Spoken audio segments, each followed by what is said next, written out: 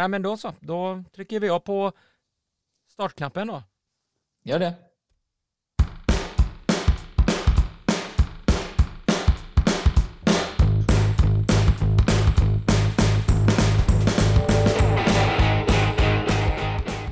Så där, jingeln är igång och vi är i början av augusti, det vill säga 1 augusti nu. Nu kliver vi in i sensommaren, semestrarna har varit, EM också varit och vi ska grotta oss in lite grann i den, sammanfatta just EM för damer som gick i England. Fredrik är med oss, Niklas hade dessvärre lite oväntat besök och då får vi ta det som det är och då får jag och Fredrik hålla lådan i podden. Hur är läget, Fredrik?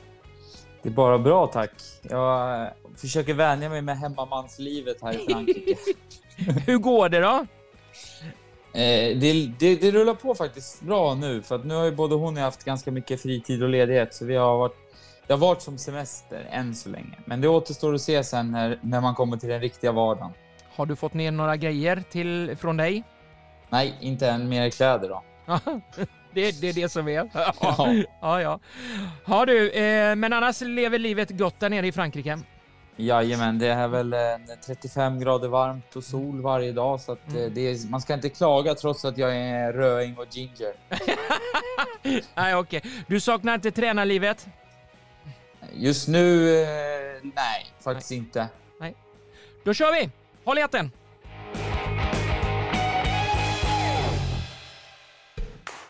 Ni lyssnar på podden Innanför linjerna. Svensk damfotboll på elitnivå.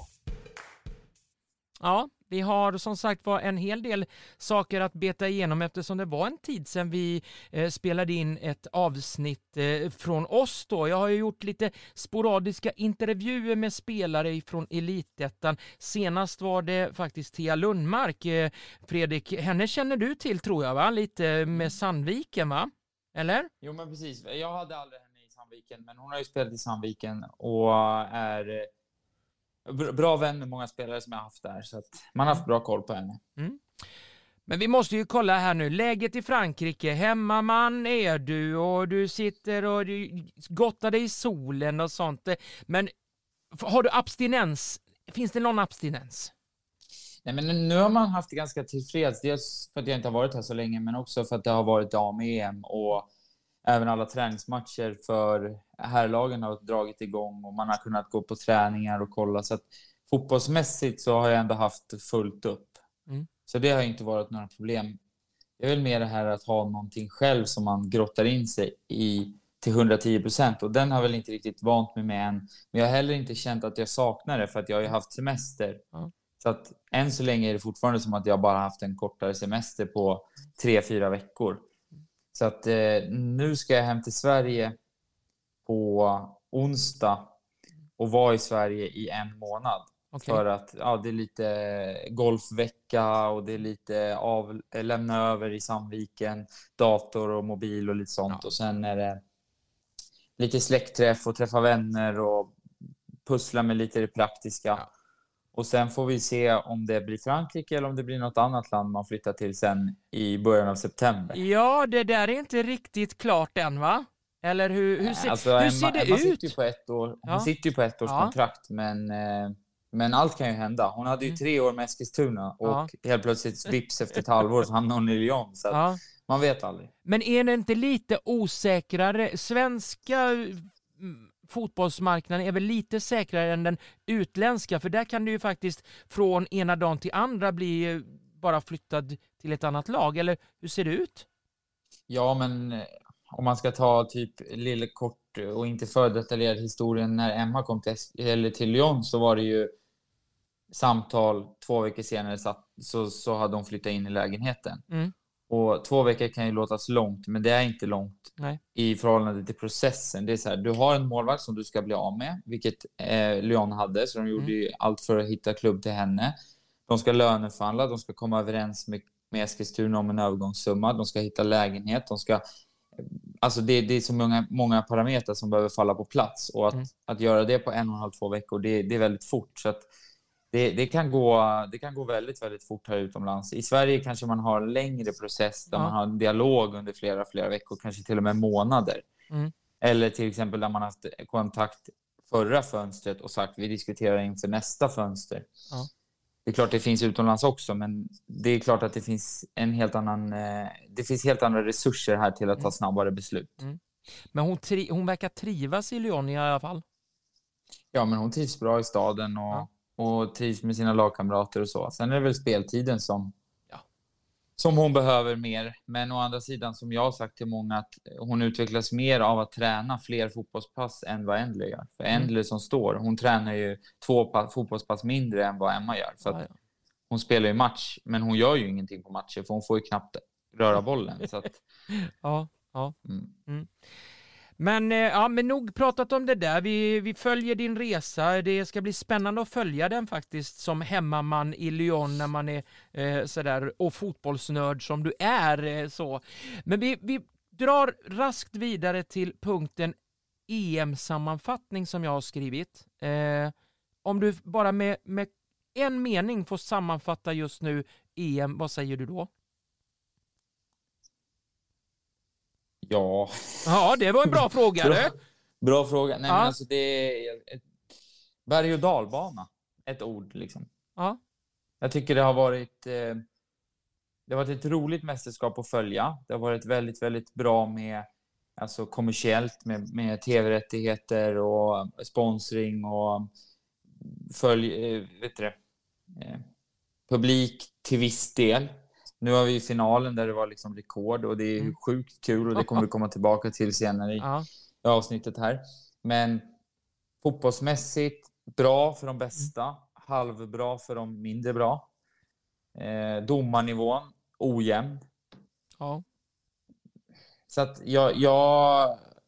jag skulle säga att den har blandat och gett det mesta.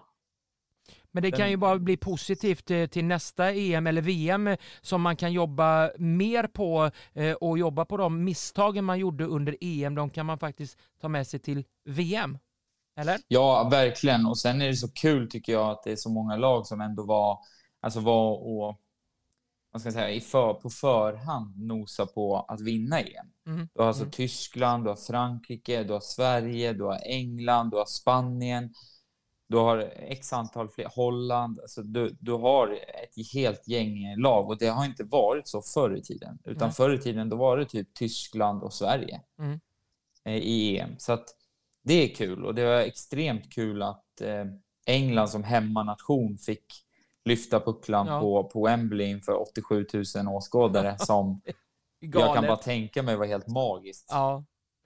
Så att, jag tror att det här har gjort att många som jag känner som inte kollat på damfotboll förut, trots att de är väldigt nära vänner med mig och jag är väldigt insatt i damfotboll. De har ju fått upp ögonen för damfotbollen och jag hoppas att man fortsätter kolla, att det blir en spin-off, att man fortsätter titta vidare på damfotboll nu när den förhoppningsvis blir ännu mer tillgänglig i klubbnivå.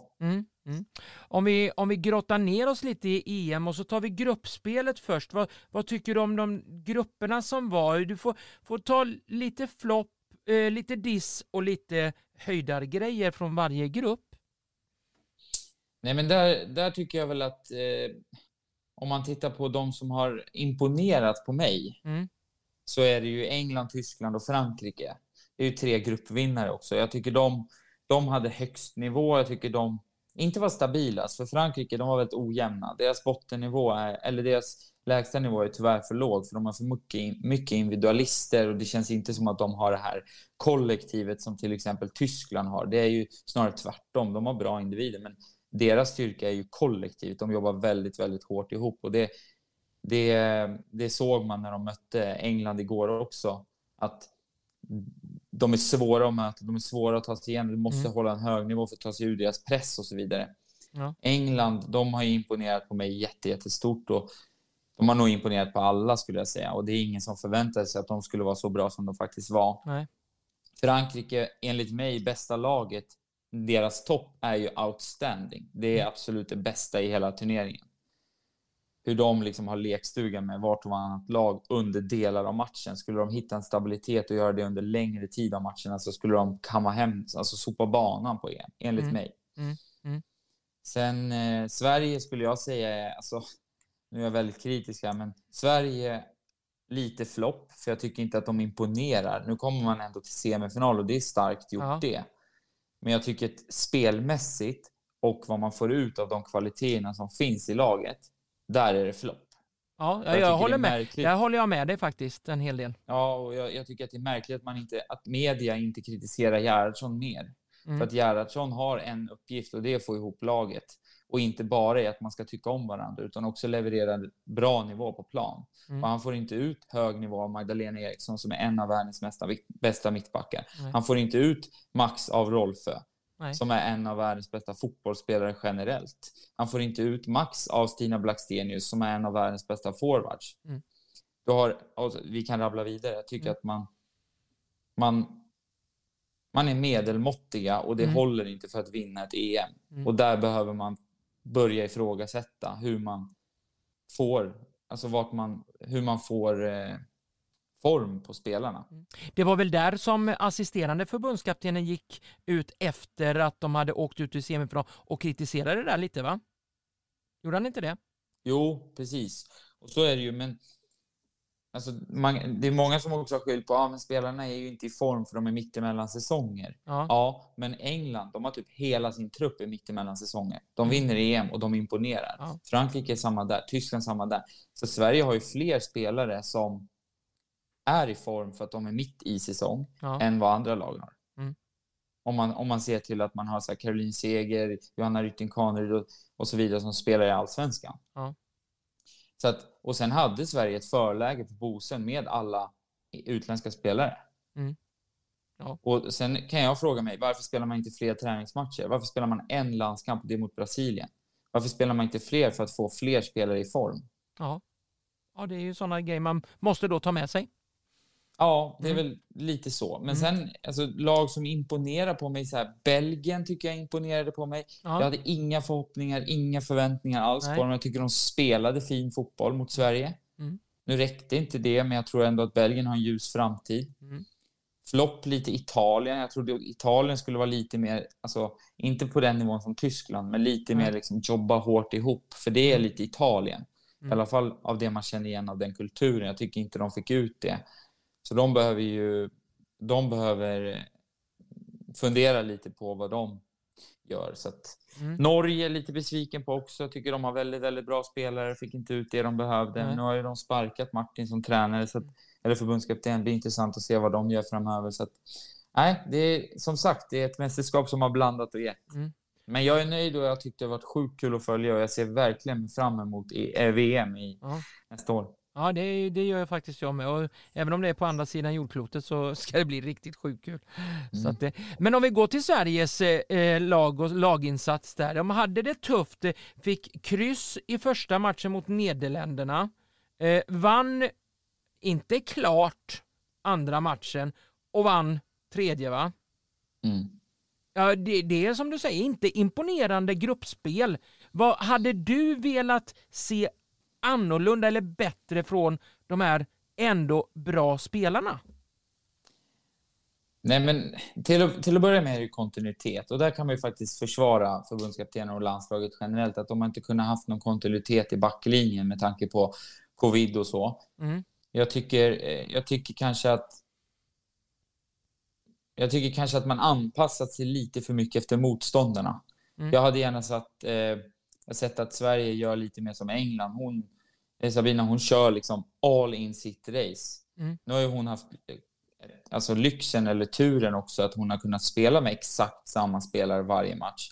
Och det är klart att det ger en fördel. Sverige har inte kunnat det. Men jag gillar inte hur man till exempel i matchen mot England spelar med en högerback som vänsterback som dessutom har varit covid-sjuk. Ja, just det. För att radera ut turneringens bästa spelare. Som i sin tur sen misslyckades med det. Det där för mig tyder på att man inte tror på sin idé. Man tror inte på sitt sätt att spela fotboll. Och det gillar inte jag. När man har haft ett lag så pass länge som ändå vi har haft, våra förbundskaptener har haft nu. Och gjort det bra. Men tro på ditt sätt att spela. Du har världsspelare på nästan alla positioner. Jag tycker inte att de har spelat med något självförtroende. Och det är tråkigt. För Sverige har så mycket mer att ge med den trupp de har också. Och även det som kommer nu framåt här.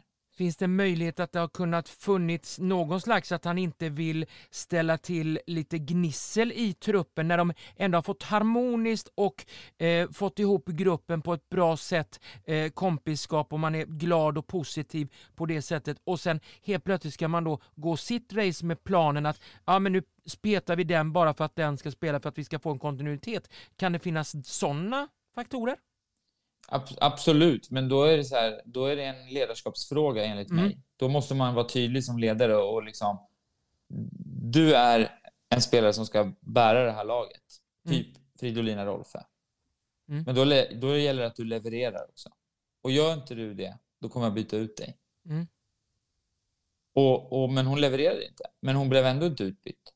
Och det tycker jag är lite så här, vad sänder det för signaler till spelarna som är med i truppen som inte blir betrodda? Vad sänder det för signal till en Jonna Andersson och en Amanda Nildén som är ordinarie vänsterbackar i sina lag? I en eller semifinal mot England så båda de blir bänkade och en högerback får spela vänsterback. Ja. Och så funkar inte det. Då byter man in en vänster. Vad sänder det för signal till de här ordinarie vänsterbackarna som faktiskt levererat okej prestationer? John Andersson startade första matchen mot Holland, gjorde mål. Nildén fick spela, gjorde det okej tycker jag, med tanke på att det var ett mästerskapsdebut och hon var absolut inte inräknad i den här EM-truppen för ett halvår sedan. Så jag tycker... Jag skulle gärna se en förändring, jag skulle gärna se en generationsväxling, för jag tror att Sverige behöver det. Jag tror att Sverige, både lag, land, åskådare, publik, allt vad det är, förbund, har fått lite, inte hybris, men lite liksom sen OS. Ja. Man får inte glömma att OS är mycket enklare än EM. Mycket enklare än EM. Och VM kommer vara jättesvårt. Ja, där har vi ju Brasilien bland annat, och vi har Australien och allt. USA. Så att någonting måste ske, för att man kan inte spela med samma gamla rävar som man gjorde nu i EM och inte levererade, och så tro att man ska växla upp och göra det bättre i VM med samma gäng. Jag tror man behöver en förändring, jag tror man behöver en generationsväxling, och jag tror det behövs nu. Ska man byta ut samtliga de här lite äldre? Jag tänker på Seger var ju lite, hon ville ju inte tala om det blir något mer mästerskap för henne. Hon ville vara besviken ett tag, jag förstår henne. Lindahl, det är väl inte helt klart om hon tackar ja eller nej där heller. Och så har vi Aslani och så vidare. Ska vi byta ut dem och sätta in andra där, tycker du? Och låta dem kanske vara på bänken istället under ett VM? Eller vad säger du? Absolut inte på bänken. Nej, okay. För att någonstans så måste man tänka framåt, och de kommer då ta upp 2 platser på spelare som kanske då kan vara med. Som inte får spela, men som är med för att få rutinen, känna på ett mästerskap. Så till exempel hade Amanda Nildén varit med i OS i förra mästerskapet, då kanske hon hade känt sig tryggare den här mästerskapet, varit inne i gruppen mer och på så sätt fått mer förtroende. Jag tycker absolut inte att man ska med Seger och Hedvig Lindahl i ett mästerskap bara för rutinen. Nej. Utan det är i sådana fall om de levererar resultat och prestationer i sina klubblag. Och det återstår att se nu, för nu får ju Hedvig kanske för första gången på 4 år vara ordinarie i sitt klubblag. Hon har ju inte varit det på många, många år. Hon har fler landskamper än klubblagsmatcher de senaste 4 åren. Ja, precis. Seger får vi se hur hon levererar i Rosengård nu på hösten. Jag tyckte inte Seger såg så bra ut. Jag tyckte att det gick för långsamt. Jag tyckte att det såg ut som att det gick för fort för henne när hon spelade. Men kan det blivit att hon hämmades ju av hälen där också? Det kan ju vara någonting som har satt spöket, och så blir hon med åren. Alltså, åldern tar ju ut sin rätt. Så är det ju, och nu är Seger på en position där kanske åldern inte spelar superstor roll, för att det kanske är mer en fördelning att stå på rätt position. Och jag tycker ändå att hon har gjort det bra tidigare, men det här mästerskapet när hon spelar gjorde hon det inte bra, tyckte jag. Nej. Dock har hon varit bra på våren i klubblaget, så jag tycker inte det är fel att man tog med henne. Nej. Men frågan är nu om VM, EM är för hög nivå för henne. Att tempot är för snabbt, men att allsvenskans tempo är okej. Och i sådana fall så ska hon inte vara med, tycker jag. För att jag tycker ändå Nathalie Björn och Filippa Angeldal Nathalie Björn axlade Segers roll med bravur. Jag tycker hon ska vara nya Seger, punkt slut. Filippa ska spela på sidan bredvid henne där. Det är en ett stabilare mittfält enligt mig i ett VM 2023 än en Seger på plan. Och då tycker jag det är bättre att man har en annan person på bänken som är ung, hungrig, kan göra ett inhopp, vill framåt, än att ha en Seger som står och skriker. Det tycker jag ledaren ska göra i sådana fall. Och hitta någon annan ledare på sidan eller på plan som axlar den rollen som Seger har gjort tidigare. För jag tror ändå många säkert, eller jag vet inte, men jag kan tänka mig att en del spelare hämmas lite av att de har för mycket respekt mot de här äldre spelarna och inte tar den platsen de kanske skulle kunna göra. Hedvig Lindahl, no. Om inte hon typ håller nollan hela hösten i Djurgården. Ja, det är dags för ny nu. Och att hon öppnar upp för att vara reserv. Tar de med henne som reserv, då vet jag inte vad jag gör om jag ska vara helt ärlig. För att det tycker jag är fel. Då är det bättre att ta med henne som materialare och så är hon där som ledare och inte som fotbollsspelare, för då tar hon ju upp en plats. Målvaktstränare kanske? Med sin men typ. Alltså någonting i den stilen än att ta upp en spelares plats. För jag menar, sen pratar Sverige ändå alltid om den här jävla rutinen. Ursäkta. Erfarenhet och rutin. Men hur fan ska du få erfarenhet och rutin om du aldrig får vara med? Nej, det är klart. Hur ska Sverige göra nu när man har liksom en målvakt på nästan 200 matcher och sen den andra målvakten är knappt på 15? Nej, det är tufft och då kan man inte få rutiner överhuvudtaget. Men om vi tar nu finalen, vad säger du om den rent generellt? Var det förväntat? Hade du väntat dig de här två lagen? Jo, men jag tycker ändå att de förtjänade det. Jag tycker, när jag ser med finalerna så tycker jag ändå Tyskland och England är de lagen som förtjänar finalen.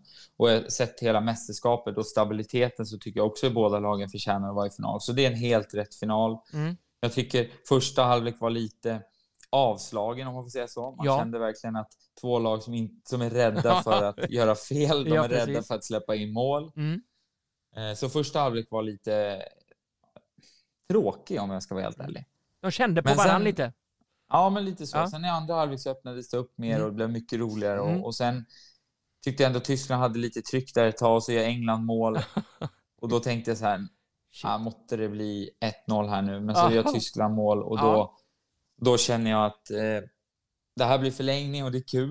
Ja, det är klart. Den första förlängningskvarten blev exakt som första halvlek. Sjukt tråkig. Inget lag ville riktigt göra någonting. Och sen i andra halvlek så växlade båda lagen upp. Så att, men jag tycker i slutändan att England förtjänar att vinna.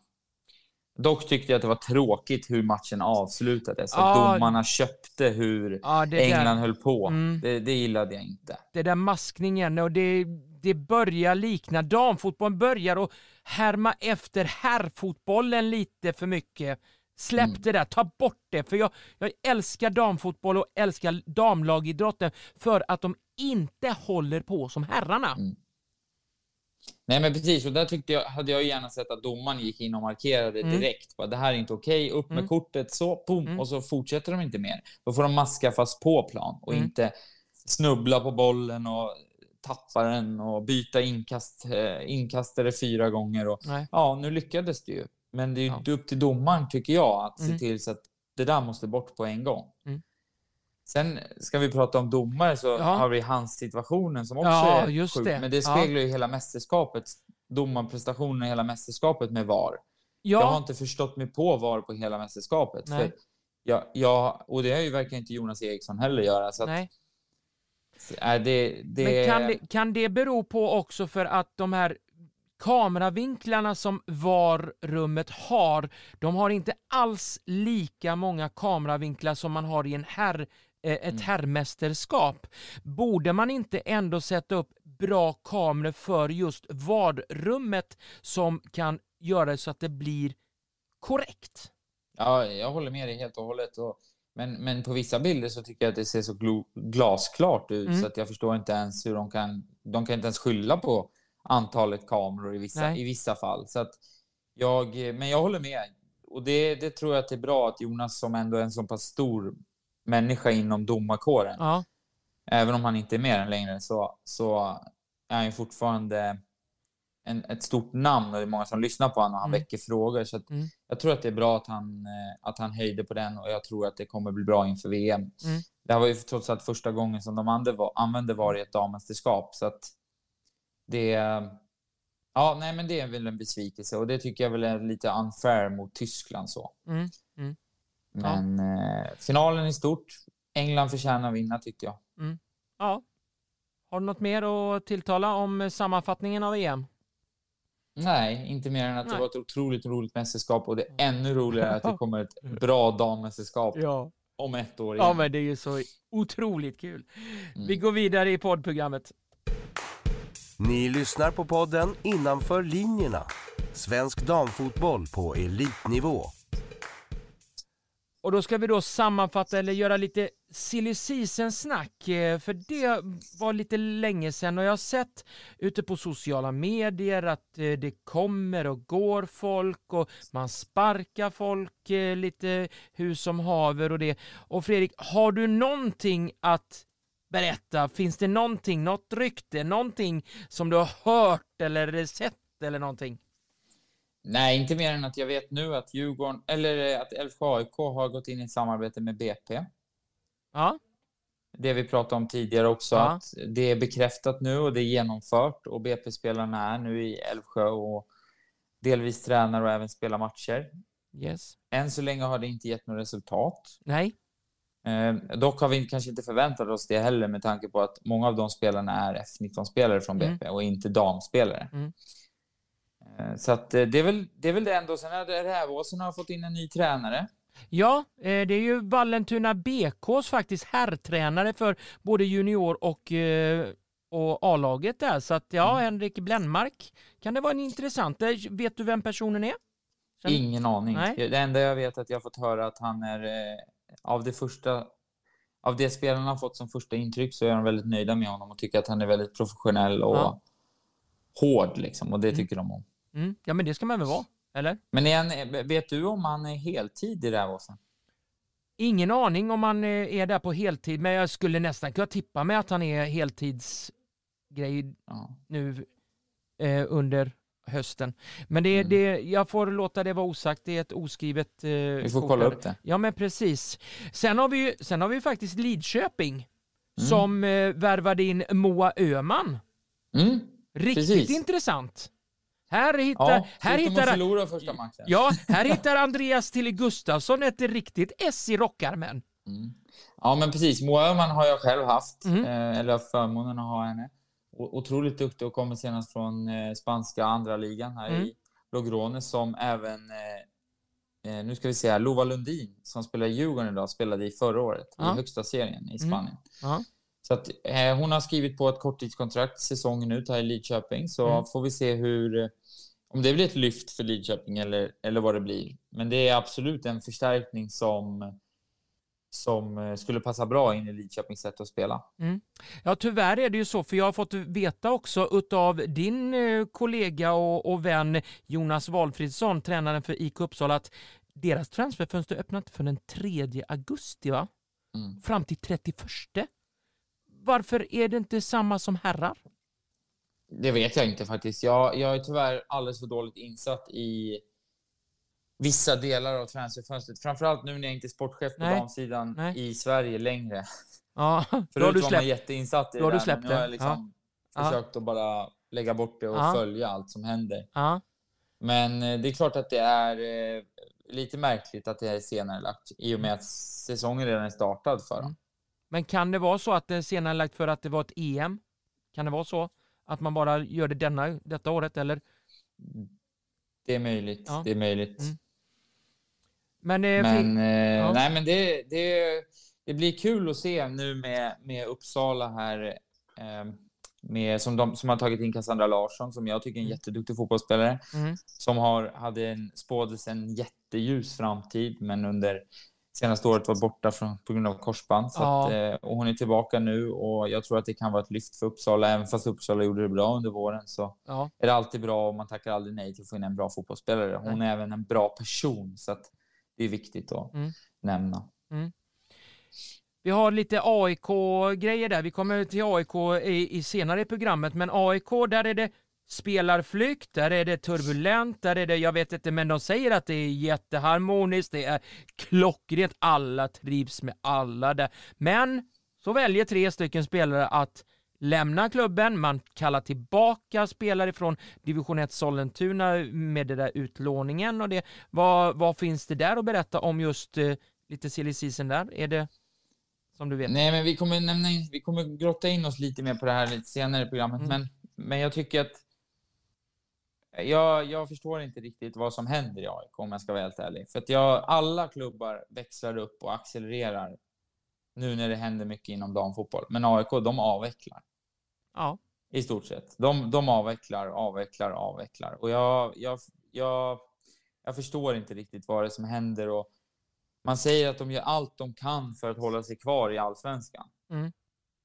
Men de blir alltså av med... Ja, nu... Davison har inte spelat något för att hon har varit skadad. Men det är ändå en kapten som har gjort det riktigt bra tidigare år. Du har Jenny-Julia Danielsson som var med i EM i Finland och som är en duktig fotbollsspelare. Det är ju det är väldigt, väldigt tuffa tapp. Sen har Janfors som väljer att sluta på fotboll. Och det tycker jag ändå säger ganska mycket om hur det är. Ja. Och sen att de gör en värvning av Emma Engström, hemvändare som har varit skadad och kommer tillbaka från Eskilstuna. Och så 2 spelare som har varit utlånade till Sollentuna. Och som enligt mig, det är klart de lyfte Sollentuna i division 1. Det är klart. Men det var ju inte någon så här, wow, vilka fotbollsspelare. Nej. Även om de är unga och lovande så är det fortfarande så här, jag förstår inte hur AIK ska lyckas hålla sig kvar. Nej. Och det är ju en bättre marknad att hålla sig kvar. Även om man satsar på unga spelare så är det en bättre marknad att hålla sig kvar i allsvenskan. Spela ett år med allsvenskan med duktiga unga spelare. Och på så sätt investera och sälja dem. Ja. De sålde Rosa Kafaji för vi kommer in i det här. Ja, men precis. Ja, det är ett frågetecken som vi ska försöka reda ut lite grann i alla fall. Hur ser det ut med topplagen i allsvenskan? Rosengård, Häcken, är det något mer där in? Jonna Andersson var det, va? Som skrev på för Häcken. Hammarby. Anna Anvegård var det, va? Som kommer tillbaka, precis. Va? Häcken. Ja. Sen har Ronja Aronsson till Piteå. Du har Hedvig Lindahl till Djurgården. Ja, just det. Ja. Michelle de Jong till Linköpings FC. Ja. Du har Sörensen från danska landslaget in i Hammarby. Du har Karin Lundin, forward till Rosengård.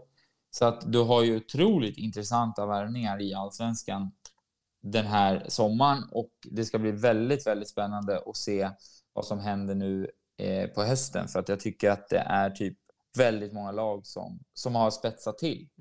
Vilket lag har spetsat till bäst enligt dig just nu?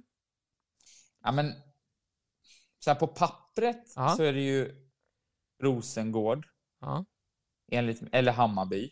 Men det är för att jag inte har sett så många av de här Häckenspelarna som har värvat. De har ändå värvat 4 stycken, varav det är bara Anvegård jag har koll på. De andra har jag tyvärr inte så bra koll på. Så det ska bli spännande att se hur de levererar under hösten. Så att just nu Rosengård, Hammarby, men kanske Häcken. Vi får se. Ja. Silly season avslutat för den här podden och för den här gången. Ni lyssnar på podden Innanför linjerna. Svensk damfotboll på elitnivå. Ja, och då var det ju så att Elitettan har ju startat om och gjorde det med bravur, ska jag väl säga. Det var riktigt roligt att vara tillbaka i kommentatorstolen faktiskt. Jag älskar ju det här och brinner för det. Och det var ett gäng som faktiskt klev in och det var med blandade resultat faktiskt. Och jag blev lite sådär, jag höjde ögonbrynen på vissa lag och vissa lag, okej, de trummar på igen. Sådär. Vad fick du för mest intryck av omstarten i Elitettan, Fredrik? Nej, men jag tyckte att det var väl inte några så här, det var väl egentligen ett resultat som chockade oss alla. Och det var ju TG som var mot Lidköping borta. Ja, den såg inte jag komma alls. Jag fattar den ingenting. Såg nog ingen komma. Jag vet inte fan om ens TG såg den komma. Om jag ska vara helt ärlig. Nej. Men sen går det ju inte att blunda för Växjös stor övermangling av Gamla Uppsala på bortaplan. 6-1 och DePuy gör 4 mål. Så att den ska man ju nämna. Rävåsen ska bli kul att se nästa match, för Rävåsens målvakt fick rött kort. Vänta lite. Ja, det är ju hon, det är ju, vad heter hon? Gripenberg. Ja, Gripenberg, ja, precis. Ja, hon fick rött kort i slutet. Oj, hon måste ha varit riktigt arg. Ja, den andra målvakten har ju inte spelat 1 minut, förutom de några minuter hon hoppade in. Nej. Och då höll hon nollan, så att det ska bli kul att se om det blir vändningen för Rävåsen. Ja, det kanske det blir. Absolut. Ja. Jitex där, de värvade ju friskt och plockade upp många från eget led F19, Kajsa Tonfall Karen, en klar röd tråd och tydlig sådan och vann faktiskt mot Sundsvall 3-1 och är med där uppe i toppen. Vad säger du om deras omstart? Ja, men precis. Jitex tror jag ändå kommer bli lite höstens... de har ju varit bra på våren också, men jag tror att det kommer bli lite höstens... outsiders, se upp för dem. De kommer nog kunna ta ett och annat poäng av även de här, alltså topp 3-lagen. Ja. Så att, men Jitex har alltid varit ett stabilt, ungt, hungrigt lag. Det känns som att Jitex också som klubb har accepterat sin roll i näringskedjan. De har Häcken nära, de har kommande Elfsborg inte så långt ifrån som en stor klubb på här sidan. IFK Göteborg kommer snart. Jag tror ändå de känner så här, nej men vi ska satsa på våra egna, vi ska satsa ungt. Vi har kanske inte förutsättningarna för att slåss om allsvenskan och slåss om bra plats i allsvenskan, utan vi kanske ska vara det här laget som säljer, fostrar spelare till de här största klubbarna. Ja. Det är i alla fall min uppfattning av dem och även det jag har hört när jag pratar med dem, även om de såklart vill framåt. Ja, det är klart. Men de tokvärvar ju inte för att ta sig framåt, utan det är ju deras egna spelare som de antingen plockar hem eller som en ung spelare som de plockar in. Så att Jitex gillar jag. Jag tycker ändå de har något intressant på gång och förhoppningsvis så signar de lite längre kontrakt med spelarna så att de kan sälja dem och få lite intäkter och på så sätt bygga ett kapital. Och så ditt gamla lag i Älvsjö. Det går knackigt. Trots tränarbyte och ett samarbete med BP så har man bara gjort 1 mål på de här 2 matcherna i omstarten. Bara, finns det någonting att hämta? Jag tycker synd om dem. Jag tycker lite synd om dem. För lite grann, de har haft lite stolpe ut också med skador och så vidare under våren, hela våren. Ja, men sen nu efter sommaruppehållet så har de ju inte världens lättaste spelschema de 2 första matcherna. Utan det är de som låg 2 när vi startar igång och så de som ligger 1 nu. Det är klart att det är otroligt svårt att sia vad som händer här framöver. Men nu ska de ju möta Sundsvall som ändå är ett bottenlag. Så där kommer man väl se om de har blivit bättre eller sämre med ny tränare och förstärkningar. Så att det blir spännande att se vad som händer här framöver nu. Men matchen i helgen mot Sundsvall kommer att bli jätteviktig. Men jag tycker det ändå var ett fall framåt och bara ha 2-0 i baken mot Uppsala. Det tycker jag, det är ändå ett litet fall framåt om man tar det resultatmässigt. Absolut. Sen vet jag att Uppsala, de är bara nöjda med att vinna och hålla tätt, vinna och inte skada sig. Så att, som Jonas säger, de har så sjukt otur med skador våren och under förra säsongen. Så att de känner bara att håller de sig skadefria och vinner matchen så skitar han fullständigt i resten. Han bara 3 poäng in, det är det som räknas, inte mycket mer än så. Och inga skador, det är viktigt. Det är det. Han hade ju en ruggig säsong förra året där det var skador på tår, det var knäskador, det var cykelskador, det var alla skador som man bara kunde få. Det var covid i omgångar också, kommer jag ihåg. Det var 2 där och sen nu är de tillbaka. Det var 2 nya och så var det tillbaka och så 2 nya. Han hade ett ruggigt helskott att pussla ihop det där förra säsongen. Men 14:e omgången var klarad i helgen som var. Och då har vi ju då nästa helg. För jag är ju nämligen så här, jag får ju den lyxen också så jag ska åka utomlands jag också. Så jag ska lyxigt åka till Rhodos. Jag drar Grekland istället. Tycker det låter lite trevligare. Så vi gör så att vi tittar på omgång 15 för Elitettan som spelas 5, 6 och 7 augusti. Vad har du att säga om den rent, om du tittar bara rent omgångsmässigt? Vad sticker ut? Vad tycker du, vilken match ska man lägga fokus på? Men Uppsala-derbyt tror jag kommer bli riktigt roligt att följa. Jag tror det kommer bli hett. Ja. Uppsala har också marknadsfört den här matchen otroligt kraftigt och gjort en kampanj med alla sponsorer om att ansöka om bättre priser eller till och med gratisbiljetter. Så att de har, av det jag såg senast här, så har de 1200 biljetter. Yes. Som är liksom sålda eller bekräftade. Och jag tror att det kommer bli ännu fler biljetter sålda till den matchen. Så att ja, det ska bli den matchen både publikmässigt och spelarmässigt eller fotbollsmässigt kommer bli väldigt roligt att följa. Hade jag varit i Sverige tänkte jag säga, det är jag. Men jag är inte i Uppsala. Nej. Hade jag varit i Uppsala hade jag gått på den. Ja, men det är klart.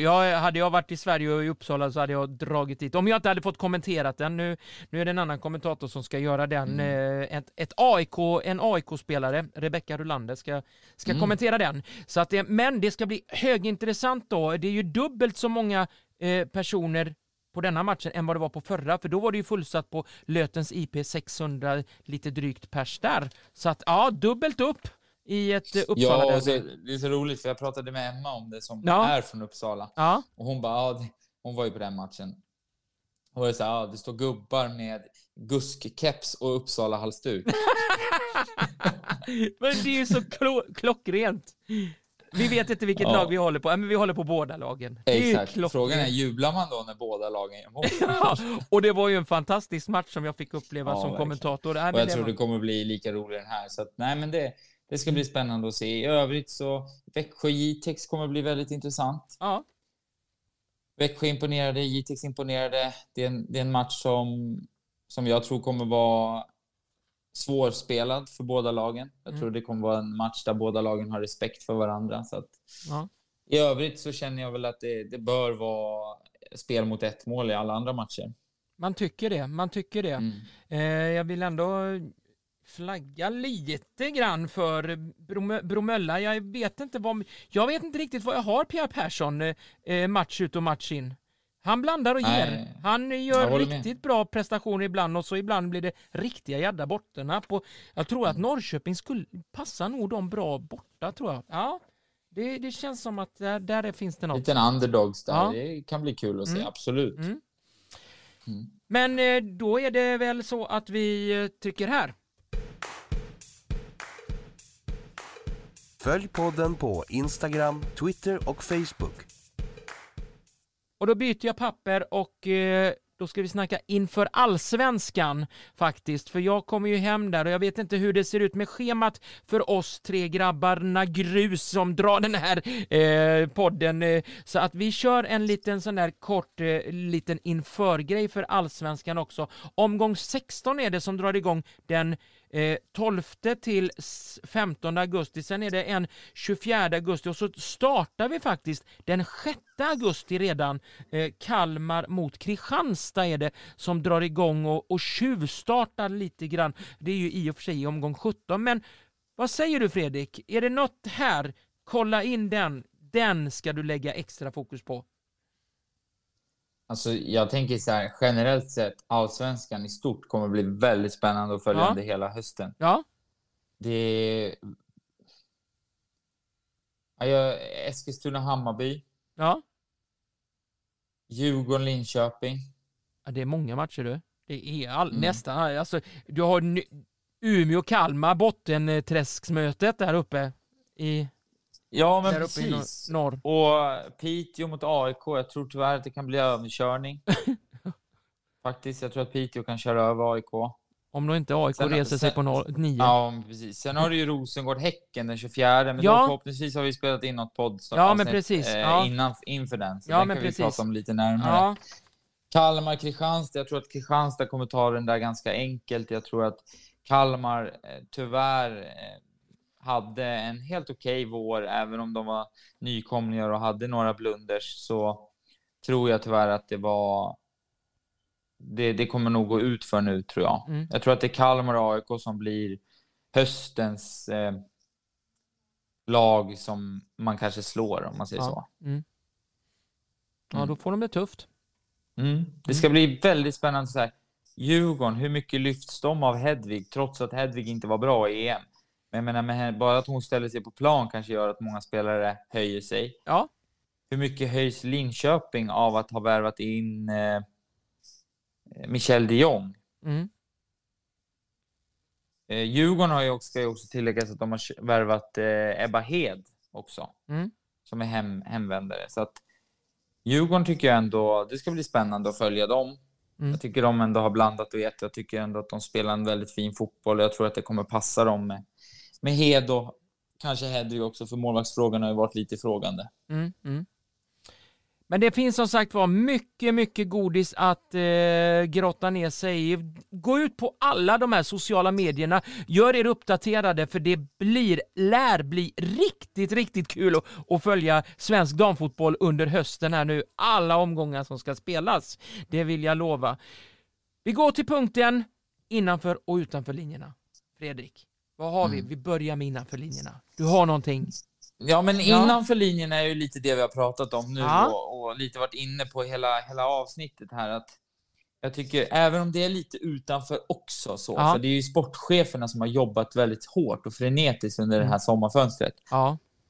Men Michel de Jong gick utomlands förra året, för mig, till Madrid CF, tror jag de heter, i spanska ligan. Kommer hem nu, börjar i LFC. Då har Hedvig varit utlandsproffs i x antal år. Kommer hem, börjar i Djurgården. Då har John Andersson varit utlandsproffs. Kommer senast från Chelsea till Hammarby. Kommer hem nu. Ebba Hed, Madrid CF. Kommer hem, börjar i Djurgården. Då har Sörensen, kommer i och för sig inte hem, men det är en profilvärvning från utlandet. Kommer till Sverige, till Hammarby. Då har Anna Anvegård, hemvändare. Kommer till Häcken. Då har Ronja Aronsson, hemvändare, kommer till Piteå. Då har Karin Lundin, hemvändare, kommer från Fiorentina. Alltså det är väldigt många hemvändare. Ja, det och jag vill säga. Där börjar jag att sätta ett frågetecken. Är det så att det inte är så jäkla bra utomlands? Utan Sverige är bättre? Är det tryggare? Jag tror att alltså, en hel del av de här spelarna har ju gått till klubbar som kanske inte riktigt är på högsta nivå i alltså utlandet. En del av de här spelarna. Och då kanske man blir lite besviken. Så man tror att man ska stå på en Santiago Bernabéu i Madrid och det är liksom 60 000 på läktaren. Man kommer dit, det är liksom sämre än Grimsta. Arenamässigt. Jag har ju pratat med Emma här när hon åker runt och alla lag här runt omkring Frankrike. Alltså det är mycket sämre arenor än i Sverige. Det är som Strandvallen uppe i Sunne. Alltså det är liksom, va? Ska vi spela här? Typ? Jag vet att hon kom hem jättebesviken. De hade spelat en cupmatch mot PSG och PSG ändå tillsammans med dem, med Lyon bäst i Frankrike. Och när de spelar i serien så är det ju 30, 40, 50 000 på läktaren. Då spelar de en cupmatch. Då spelar de på en trött arena. Alltså som knappt är det är som en träningsplan med en liten träläktare där du får in typ 300 pers. Det var typ 150-200 på läktaren. Ja, då förstår jag besviken. Då blev hon ju så här besviken. Och jag tror att man har såna sjuka förväntningar när man lämnar Sverige. Så att jag tror att man saknar den här tryggheten som finns i Sverige. Och så samtidigt utomlands har en annan mentalitet där det är så här, du kan inte säga vad du vill ha, för du får inte. Du rätter i led, håll käften, vi bestämmer. Du kan inte ifrågasätta varför du inte får spela, för du får inget svar. I Sverige där är det så här, du kan ifrågasätta och då får du spela typ. Så att jag tror att det kan ha lite med det att göra, men jag tror också att många kanske tar efter typ Stina Blackstenius som flyttade hem och fick fart på karriären igen. När man känner att man står och stampar utomlands. Så att, men det jag vill komma till är att nivån på allsvenskan på hösten kommer vara högre än på många år. På grund av alla hemvändare. Och om vi får behålla Kaneryd, Cankovic och de här spelarna som är väldigt bra i allsvenskan idag redan. Så att det ska bli väldigt kul att följa allsvenskan innanför linjerna i år. Eller nu i höst. Riktigt bra där. Bra jobbat. Utanför då? Här har du någonting. Ja, men den här kan man ju prata om hur länge som helst. Jag skulle vilja läsa upp ett citat här nu. Ja, gör det. Varsågod. Utvecklingen för damfotbollen de senaste åren har varit förödande. Och den svenska damfotbollen sker eller har en risk för konkurs. Vissa klubbar i svensk damfotboll har risk för konkurs. Vi måste börja skära ner på damfotbollen. Intäktssidorna ökar inte.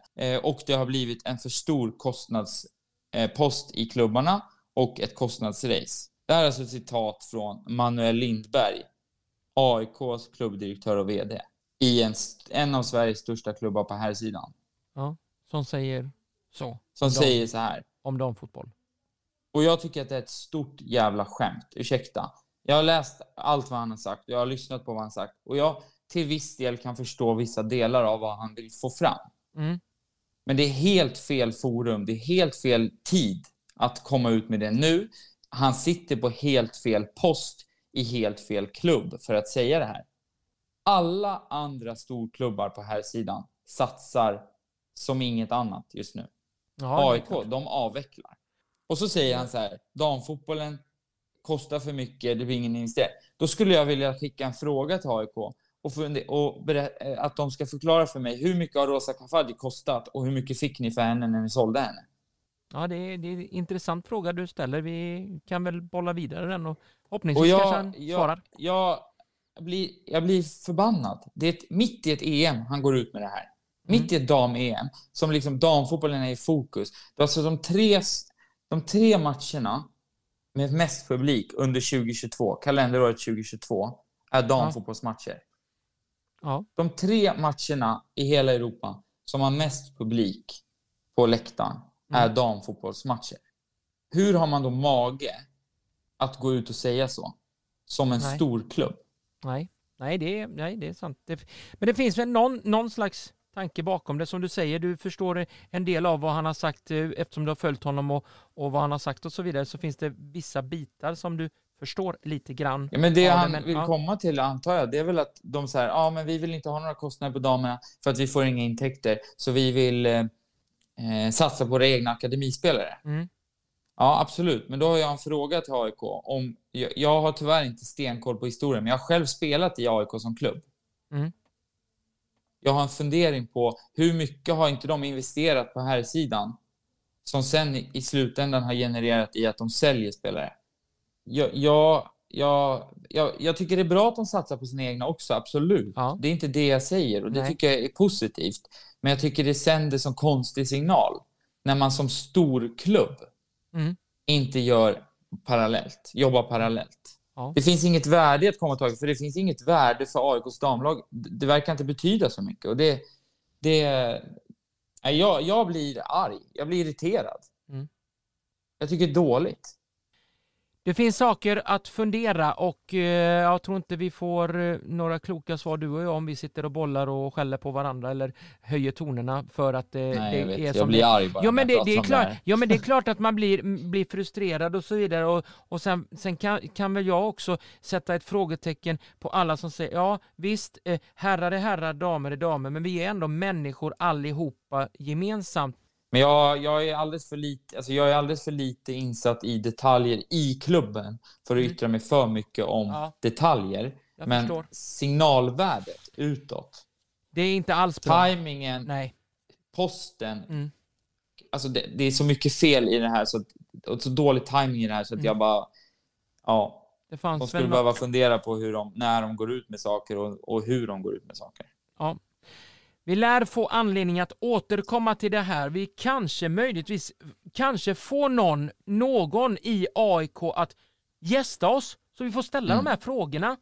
För det är frågor vi måste få svar på. Vi snackar om damfotboll, vi snackar om svensk damfotboll här. Vi måste få prata med någon i AIK för att göra det. Så att om det är någon AIK-spelare som hör eller AIK-ledare eller någon i den där klubben som har någonting att säga, snälla smsa, mejla oss, det finns, eller gå in på våran Instagram och bara säg till, jag kan gärna vara med, ställa upp i en intervju i en podd, ett poddavsnitt, så ni får svar på frågorna, absolut. Det är jättesvårt det där, men vi får hoppas och vi följer det med spänning. Yes. Följ podden på Instagram, Twitter och Facebook. Så där, då har vi kommit till dagens sista punkt. Och det är nu alla lägger på här. Slut, säger vi. Men det är, de la nog på när de hörde hur arg jag var. Ja, jo, precis. Nej då, det tror jag inte. Men det är en tippningen här nu. Nu ska vi tippa, Fredrik. Det var länge sedan du och jag. Vi börjar... Kommer du ihåg hur det gick förra gången? Nej, jag har papperna någonstans i mina gömmen här, men vi kan ta det till nästa gång. Jag tror att det var ganska bra faktiskt. Det gick ganska bra. Jag hade alla rätt, kan vi säga. Ja, just det. Det var just så där. Du brukar ju ha alla rätt på proven. Eller hur var det? Japp. Men du, Bergdalen mot Alingsås, omgång 15, Elitettan 5 augusti klockan 19. Vad säger du? Alingsås vinner den. Ja, okej. Ja, det håller jag med om. Uppsala derbyt. Samma tid. Jag tror att Uppsala vinner den. Okej. Jag är faktiskt... Mattsson, du kommer att plocka en poäng här. Men du besegrar inte. Det blir inte den där nollan som blir en etta i förlustkolumnen. Så det blir ett kryss här. Här blir ett kryss. Härligt. Rävåsen Lidköping då? Vad säger vi? Oj. Lidköping borde ju vinna den. De borde känna revanschlusta, va? Ja, det tycker man, va? Det säger jag också. Man slänger in 2 kassar eller något. Ja, hon börjar starkt då, du. Ja, jag tror det. Ja. Och sen har vi Sundsvall mot Älvsjö. Den där lite matchen som du känner att den där kan bli lite spännande. Nej, men jag tror på kryss. Här är det kryss. Ja, jag är så kluven. Kryss eller... Jag vill gärna ha Älvsjö. Ja, jag gör det. Jag tar en 2. Jag tror att Älvsjö tar sin andra seger här för säsongen. Jag tror det. Och då får Mikael Melin det ganska tufft där uppe i Sundsvall, tror jag. Ja. Växjö Jitex här då. Ångar de på i Växjö? Ja, nej, det blir nog kryss, tror jag. Ett kryss? Herregud, den vill inte Olof Unogård höra du. Men jag är faktiskt inne på Olof. Han har ett vinnarmentalitetslag där nere, så att det blir en etta där. Kajsa, kanske hålla uddamålsförlusten där. Norrköping-Bromölla då?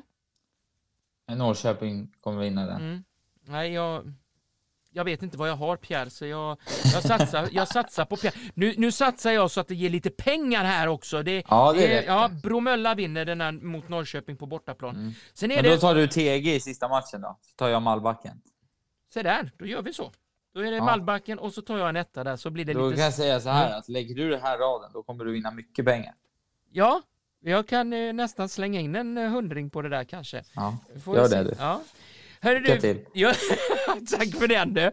Ska vi ta och tippa omgång 16 omstartsgrejen? Vågar vi det? I Allsvenskan? Ja.